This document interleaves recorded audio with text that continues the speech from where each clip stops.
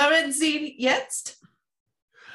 We're now ready for Fat Man Returns, to be followed by Fat Man Forever, then Fat Man and Robin. Then we can reboot this whole thing. Someone out there is going to get really mad that you made that joke, but they can't say anything because you made the joke. And I'm fat, so if they can't tell, they'll have to watch the rebooted, where they can see my origin story. Fat Man Begins. Stop. And then the Fat Knight. Stop. Followed by the Fat Knight Rises. That was bad. That was bad. I wish I heard that one before I said it. I wish I heard it in my head before I said it.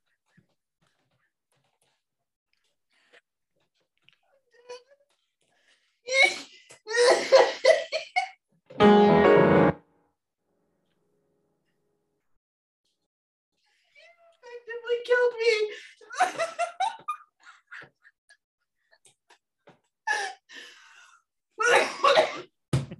Oh, that was an effective Batman move. That was. It's part of my prep time. I had prep time on it. I cried. Fat man can eat anything with prep time.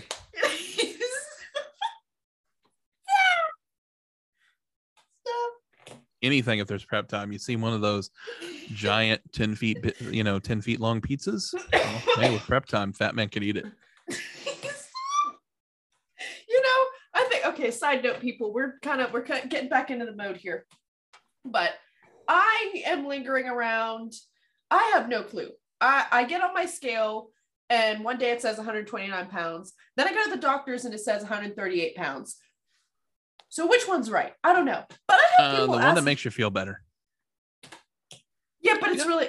They got like 2 or 3 different scales at the weight loss doctor I'm going to, and they're all like within like 2 or 3 pounds of each other. None of them say the exact same thing, even if it's like a couple minutes apart.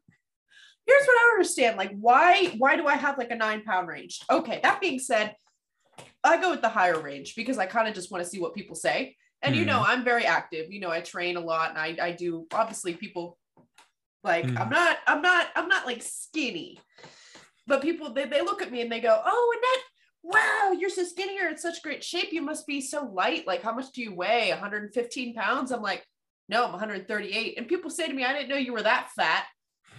I'm like, who just says that? Like, I don't know. You'll have to find out in the latest reboot, The Fat Man. It's going to be a 3-hour, mystery adventure involving not only just the eating of the food, but the cooking of the food as well. Wait, is Fat Man joined by Fat Woman? Probably.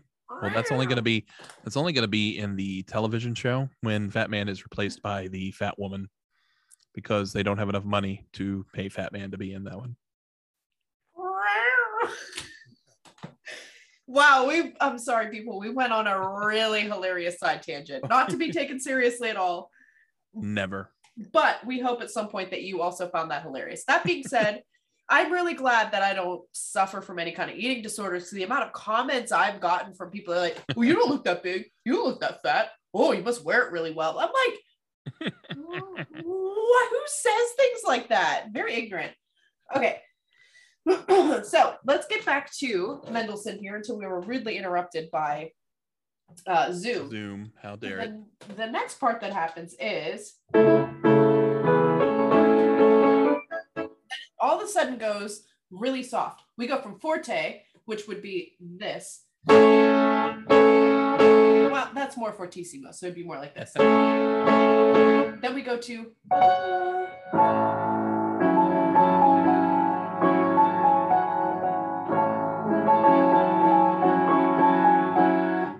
we go to fortissimo.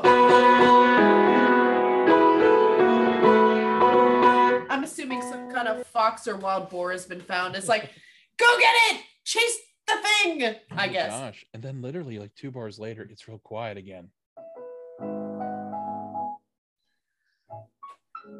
Exactly. Yep. So for me, when I was practicing, it's like this. I have to go slow because people, if you're not looking, I'm jumping this far. Both of us are. So my teacher, Dr. Stephen Smith, shout out as well. When I'm doing these big chord shifts to visualize the keyboard. I don't know how your teacher taught you, Jeff. What's the strategy that you use when you're doing these big shifts from an octave? So this is an octave, which means there's 8 keys between. Yeah. And then I go from here. Yeah, a lot of it like started with like the same idea, like, you know, both kind of visualizing the keyboard ascends. Sometimes one thing I was almost like imagine like almost like where the thumb is going. Oh.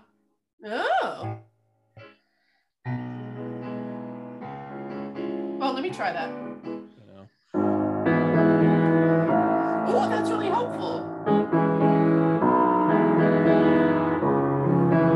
Yeah, because like these are actually, fun fact, people, these are our 3 strongest fingers. Well, you know what we call these 2 fingers, right? What? Dumb and Dumber. Dumb and Dumber. I didn't know that. That's like one of my first piano teachers always called like the pinky and ring finger. It's just like, it's Dumb and Dumber. It never Dumb wants and to. Dumber. Oh no. You know, and then like another way too is just like, you know, when you're just trying to get those shapes, like, and you're just doing it, just like move up there fast, but then kind of before you play, check you know, like the shape and that you're over the right numbers, the right keys, then play it just to kind of feel where it's going and kind of check for accuracy. Like when I think we're at 2 different points on this one, because you said you played this one or you worked on it before. I went over it a little bit. I've had a little bit of practice time with it. I played it pretty well when I was in my early 20s, but it's enough that it's not a huge struggle to get to these chords for me. I don't know what part you're at in the process. What are you strategizing? Like how are you getting to the next point here? You mean with those jumps or the piece in general? Just those jumps specifically. You know, I'm kind of once again thinking about the shape. In separate practice, obviously, like I want to feel, you know, the name of the game for me is to feel comfortable. You know, and sometimes obviously that goes to, you know, our best friend, slow practice. You know, I need to feel real comfortable just, but I want to be doing it slow enough so that for one, I can stay relaxed when playing it, so that as I speed it up, I can maintain, you know, that relaxation. Because like, man, when it gets too tense, man, your hands are just gonna stop working on you, you know. And what slow practice is, people, if you haven't done it, hopefully aspiring pianists, even if you're a hobbyist, here's what slow practice is. It's like this. Where should I start from? Maybe it's that slow, even slower sometimes. I think like the big tip, you know, like I've heard a lot, and it was definitely given to me too, like by several teachers, is like, okay, the second that you think you're practicing too slow it down even more.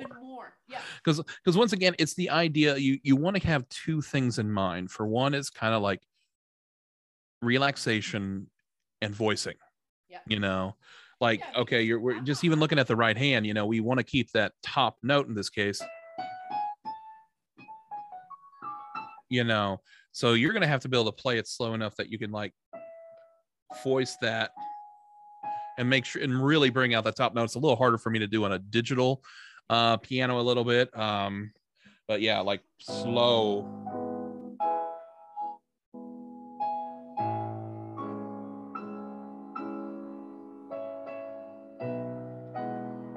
You know, and it is difficult because even when I'm doing it, especially since I'm on camera with the microphone on me, I really just want to rush through it and be like, hey, look at me. Look how fast I am, really, you know. It should be this slow when you're practicing.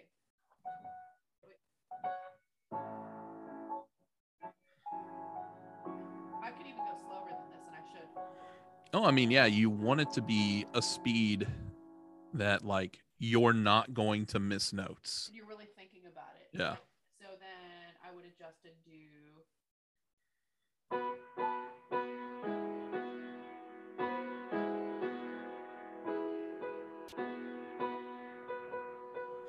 And for anyone doing it, like obviously the metronome is your friend. Here's mine. Poor thing. It suffered a battle wound. But I got mine over there, and I got one on my phone. I got one on my piano. Like I got too many metronomes, you know. Way to brag. Yeah. Oh yeah, that's such a brag. Me and all my metronomes. Me and all my metronomes, yes. And I still can't play in time some days, so. That is a pianist downfall, because we tend to not collaborate with other musicians as much. So our sense of timing is sometimes not that great. And we usually like to go with, but I'm using, rubato. And I'm like, yeah, no. You still have to feel the pulse. Like, it's and another big, side rant on for anyone practicing this one would be definitely just keep that pulse in mind, because if you have like a steady tempo and you feel it really well, like you will not need to physically play that fast, and you will still sound plenty of fast to anyone who's listening. Oh, okay. Elaborate on that. Is it like I wish so like if you're keeping like a steady tempo, so in this case we got that in 3,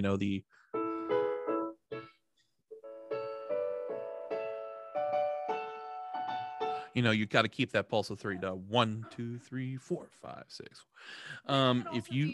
Which can also be if you were conducting, mm-hmm. you could interpret it as a march 1 2, and if you could think of it as 1 2 1 2, mm-hmm. It kind of changes how you interpret the timing as well. A little bit, yeah, and that will also depend, like like how fast you're wanting to play it, because I almost feel like the slower you play something, the more details you have to pay attention to. You hear your mistakes for a lot longer. But going back to this idea, like of just if you keep a steady tempo, you won't need to be the fastest interpretation out there to sound fast, and that's just because everything will sound in order. Man, what's a good way of like it's going to sound there's like a standardization to the time. Yeah, because here's the thing: if you play fast and you don't have that timing with you, well, that one's a lot easier to demonstrate, since like I literally was just looking at the music before we did this. So, like if I try that,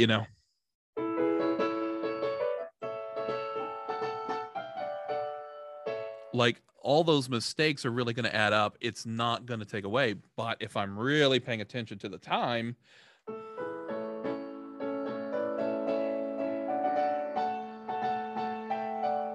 and I keep leaving out an accidental in there. I know it's driving me nuts. Dun, dun, dun, dun, dun, dun, dun. I all of a sudden, like, I'm going to need to have speed because it's marked, molto allegro vivace, but I'm not going to have to play at my fastest level, like to get that to sound good, to sound fast. The shaping is going to be there. Right. Well, this also gets difficult. Like some people might look down on Mendelssohn and be like, it's easy to sight read. It's not that difficult when you first start. Yeah, I feel like duck face is necessary for the piano bro. Yeah, I'm calling you guys out who can sight read really quick, and you guys thought you were the coolest guys in the studio because you could sight read stuff right off the bat. You're piano bros. It is what it is, and I just made that a thing. Boom. I would drop a mic if I had one to drop. Piano bros. No, that's piano bros. They're gonna be piano and bros. I mean, I think the sight readingness on this one is not because it's not difficult, because we got, once again, a lot of information on the page. These octaves go crazy. Mm-hmm. And then, but it's that straightforwardness of Mendelssohn, that makes it easier. Like he's very clean, so we can see the shapes pretty easily on the page. So I mean, that does, I think, lend itself decently to being easier to sight read. It's still very, like, I don't want to say box-like, because I feel that's a bad metaphor, but like looking at it, like things are played together, things are, you can see where it's moving up, it's moving down, like in that sense it is easier. But I mean, also there's kind of a lot of Franz Liszt pieces that like are not as hard to pull off for the same kind of reasons, Wait a second, we gotta pause. You just got me triggered because you said Bach. Triggered. Oh, no, I said box. Box? Like B-O-X. Like a cardboard box? Oh, I thought you were talking about Johann Sebastian Bach. Well, I mean, everything does fit in within the box of Johann Sebastian Bach. Here's the thing. I'm triggered with Bach because, I've been studying to become better with German. The reason that Bach is written the way it is because... Sorry. Go ahead. No. So I was just providing background philosophizing music. Go ahead. I'm going to turn this down, and you're going to philosophize, and I'm going to play some. Keep it up. Go ahead and start talking. All right, here we go. 3, 2, 1, go. The reason that Bach is so hard to play is because he wrote his music in the style of the language. Most people say, to become a polyglot, you don't have to worry about grammar. Not so with German. If you don't put the separative participles in the verb, you don't put it in the right place, your sentence doesn't make any sense anymore. Okay, I got a little bit triggered because most people say, ignore the grammar, just put the stuff together. No, you do that with German, your sentence makes no sense. You try to say it to a German speaker, and they look at you and they go, Was? Sprechen Sie nicht Deutsch? Sprechen Sie Deutsch? Sprechen Sie keine Deutsch? Bitte? Oh, du bist ein Dummkopf. Then you're screwed. So, you can see a bit because Mendelssohn was also German. Mm-hmm. And you could see a lot of this German strategizing in the way that he put this piece together. Oh, yeah. So. Though, one thing I really do like about Mendelssohn, sometimes when he gets like a really cool sound of just like a chord, and sometimes it's even just like a nice little triad, he's okay with just hanging out on that sound for a while. But he does it in such an intricate way, though. That is so. Oh, no. I mean, I love it. It's one of the best things I love about it is that he's okay to just hang out and let you enjoy the sound. Yep. Which is cool. Which I feel, see if you think that my argument is right or if you want to go in a different way with it. But I feel like that leads him a little bit more into the early Romantic era as much as he doesn't want to be a romanticist. You mean like his, which part? Well, hanging out on that one chord and just lingering with the feeling, there's a weird thing with him that I would definitely kind of agree in that sense, because like he is part of that, like you could almost say like, that transitional period before we really kind of get to like Chopin. Trigger warning. Oh, before we really kind of get into like the romantic kind of idea of like like Liszt, Brahms, Chopin, stuff like that. So I mean, like, yeah, so I do kind of see it there, because like he is like taking a lot of that like orchestral mindset in from Beethoven. Sometimes with how light it is, I really feel like it's a continuation of Mozart in a way, just not all the flighty single line kind of like he Mozart melody. On that, but he does have that a little bit. Yeah. So yeah, no, I think he fits in really well with that. Like he is making, like, and he also kind of like a little bit like Brahms, he's kind of making use of like, the older stuff and kind of keeping his thing in there. But no, he's definitely more in that direction, I would say like early romantic than, and it is, as I said, just like that transitioning over to like what's going to come later that century. Wait, this is the trigger warning music. It's a C minor 7. Trigger warning. Sorry, that was bad. We're making a lot of bad jokes today. Oh man, we're gonna get in trouble. But I mean, yeah, looking at a lot of his works, like because he does have some of the more conservative works, he does have a couple prelude fugues and stuff like that. But like one of his biggest, I mean, like the Songs Without Words is like kind of his biggest. Well, I mean, there's a lot of opuses in it, so he kept coming back to it, and in a lot of ways is far more romantic than some of his other stuff, and if you kind of listen to his sonatas, we don't play his sonatas all that much. I have never played one of his sonatas. I didn't even know one of his sonatas existed. I think there's only like 3 of them. I mean, there's one that's really cool, but it sounds like difficult, you know. And then like, I think a lot of times we see the Scott. Difficult. I don't want to do that. How American of you. No, I the one I see programmed most often from Mendelssohn is either the Variation Serious or like even the Scottish Fantasy Sonata or whatever. Scottish Fantasy? Wait, is that people who watch Outlander? They want it to be played in Outlander. Don't fall off the piano. JB's a hunk. JB's a hunk. Okay, why do you think I jumped to saying Scottish Fantasy Outlander? Come on. Yeah, that's true. I get it. I get it. Have you been subjected to Outlander yet? No. You are one of the luckiest men out there. I mean, I don't have Showtime, so you know that's kind of helped. It's on Netflix. Don't tell anybody that. Everyone else to have their own Scottish Fantasy. Now, because it's a Scottish thing, we're gonna be happy.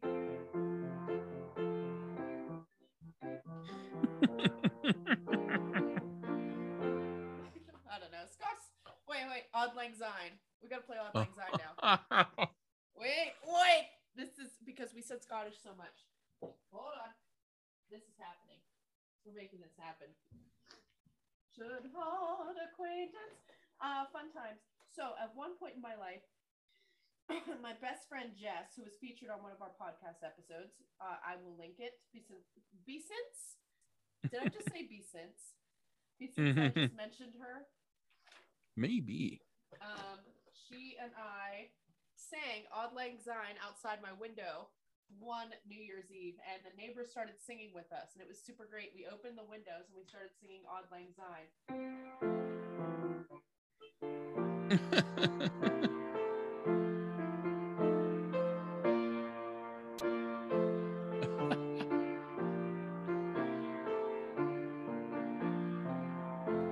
I had to play it. I'm sorry. I'm not sorry.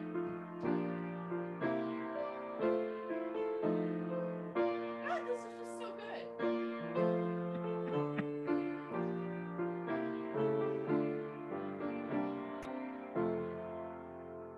I couldn't resist. I don't blame you on that one. Well, you said Scottish Fantasy and I got triggered. Oh no, it's a very cool piece. Like he doesn't have a recording of the Scottish Fantasy, but he has like a live video. Marie Pariah has like a really excellent rendition of it. You're gonna have to send me the link because now I will, because it's pretty awesome. Yeah, like, you know, but once again, we don't really play Mendelssohn much, so I think part of me also thinks, like, considering how we think about programming music, that he doesn't really fit neatly into that. No, it's typically who fits neatly into those things then. You know, I mean, like it's like if you were gonna put him in a place, like if you played one of his sonatas, oh man, I know people who would just be like, oh, wouldn't you just replace the Beethoven sonata because he's not romantic enough to be the giant romantica work? But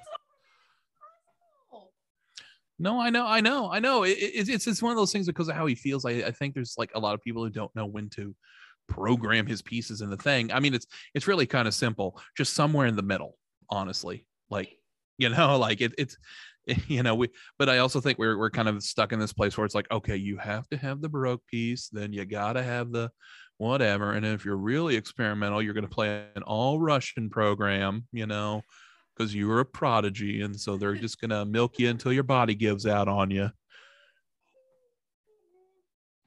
Just like Russia would. I mean, okay, that's terrible. I don't think that's what's maybe going on, but then I'm also kind of like maybe, you know. Maybe. Like sometimes I'll hear them be like, well, you know, I just don't feel mature enough for Beethoven, you know, and they're paying me a lot of money to play the Prokofiev second again. I go, oh, so it's really, you're just going to play it till you physically can't. You get tendonitis, you come back, and then you'll play Mozart and be like, I'm matured enough now. Prokofiev is really tough on your body. Oh, I know. That's another thing I noticed, like, since I started more of a gym routine, I don't know if you can attest to this as well, since you've also been a bit more, like, consistent. Active. Yeah. For me, like, playing through all this stuff, so I didn't realize how athletic being a pianist was. So, like, watch this, folks.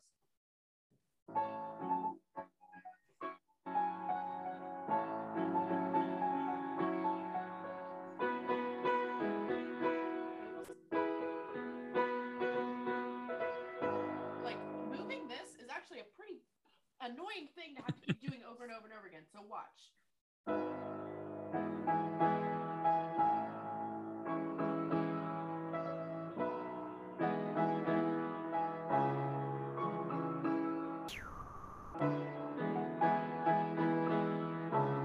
Wow, I'm making a lot of mistakes.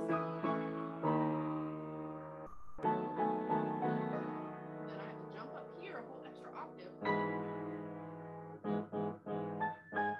And then we do it chord here. Yeah. Definitely not perfect. Ooh. Then you're supposed to repeat it. But there's a lot of stuff. There's a lot of pressure. Oh yeah, no, it moves around, and it moves around at a pretty decent pace. No, I think what I've noticed is the more active I am, the less sluggish I feel. The better my playing gets. I Yeah, can articulate no. better. I can keep moving. I don't get winded. I don't get stressed out. I'm not having to consume as much oxygen. So I'm actually going to have to go here in a minute. So let me railroad this conversation here a little bit. What's your overall practice plan for this one long term to get it into shape? I'm going to do slow practice on the octave heavy and the weird chords that have a lot of accidentals. I'm going to do very slow practice on that and strategize and just do methodological, do it again, do it again, do it again, do it again, very slowly. How about you? I mean, we're going to both be kind of doing a little bit of the same on that one. Have you ever read, I'm going to pronounce her name wrong, Ruth Shalinsky's? Okay, so very quick version on this one is like she just had an album come out recently, and she's like in her 90s, but she's like the last living pupil of Rachmaninoff. Yeah, and she wrote a book kind of about learning, and I was like learning a piece, and it was really interesting because she doesn't describe herself as a prodigy, even though there's totally another book out there about how she's like a very abused prodigy or something. I like the way she describes it because like both she's like working on the idea of getting the tempo up, but also like the repetition needed because, well, there's sometimes no getting around that, you know? Yeah. So like, I think she like gets it like half tempo or something like that, keeps the metronome on, will play through it's section by section, you know, because you're putting it together. Oh, yeah. Well, then the first time we'll literally just turn up the metronome by like 2 settings or whatever your metronome is. And the idea is to once again stay relaxed and stay playing. And you keep doing that every 2 ticks, which, you know, on some metronomes is going to be more than just like 1, you know, extra beat. It's going to be like 2 or 3 or 4, you know. But then the second you can't play it comfortably, you go back to your starting point. And then the idea is to do that again, except this time you go up by 3 ticks. And then you do by 4 ticks. Now, usually the book describes like never more than 4 ticks because they're kind of like, well, that's a little redundant. But the idea is like you're constantly working on getting it, for one, that's slow practice, but you're also constantly building speed. Okay. I did this whenever I was doing the Chopin Third Ballade. You know, and I had some like, you know, some. Show off. Yeah, I'm going to pull the score for that because my memory does not remember it. My memory does not remember it. That was a very German phrase. I hope you know that. Oh, man. My memory does not remember it. That was sehr Deutsch. Let's see. We got our ballade. Let's hope I can even do anything with it. You don't have to, but I just kind of... No. Now I'm curious. I want to see how bad it is. Du bist nur gierig. And I took it through at some parts, and like, you know, I mean, like it still took a while, but it was going to take me a while anyway, you know. Yeah. But you know this piece.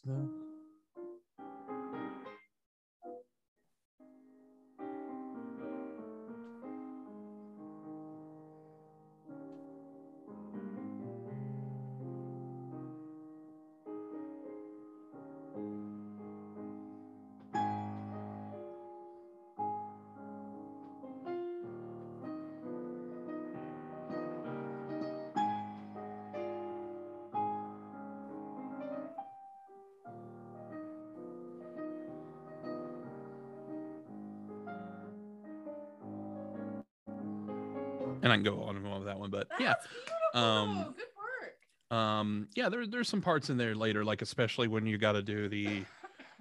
Oh man, this part I'm going to make a mockery of.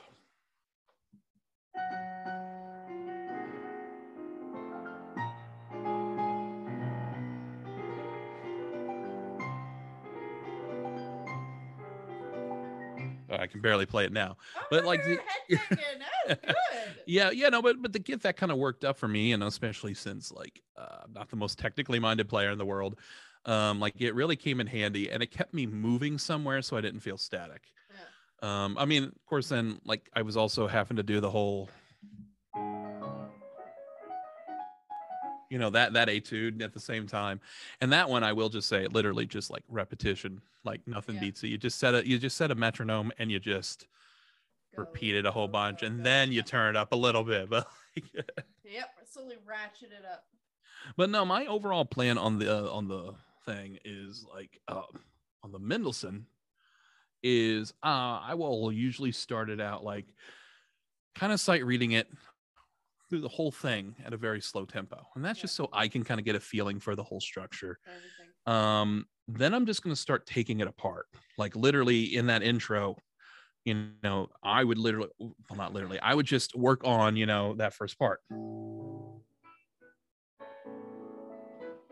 just those little arpeggios going up the piano, just to make sure I'm getting the time, voicing right, whatever, at a very slow tempo before adding on the end, which I know I could do that in part, da da da dee da, whatever.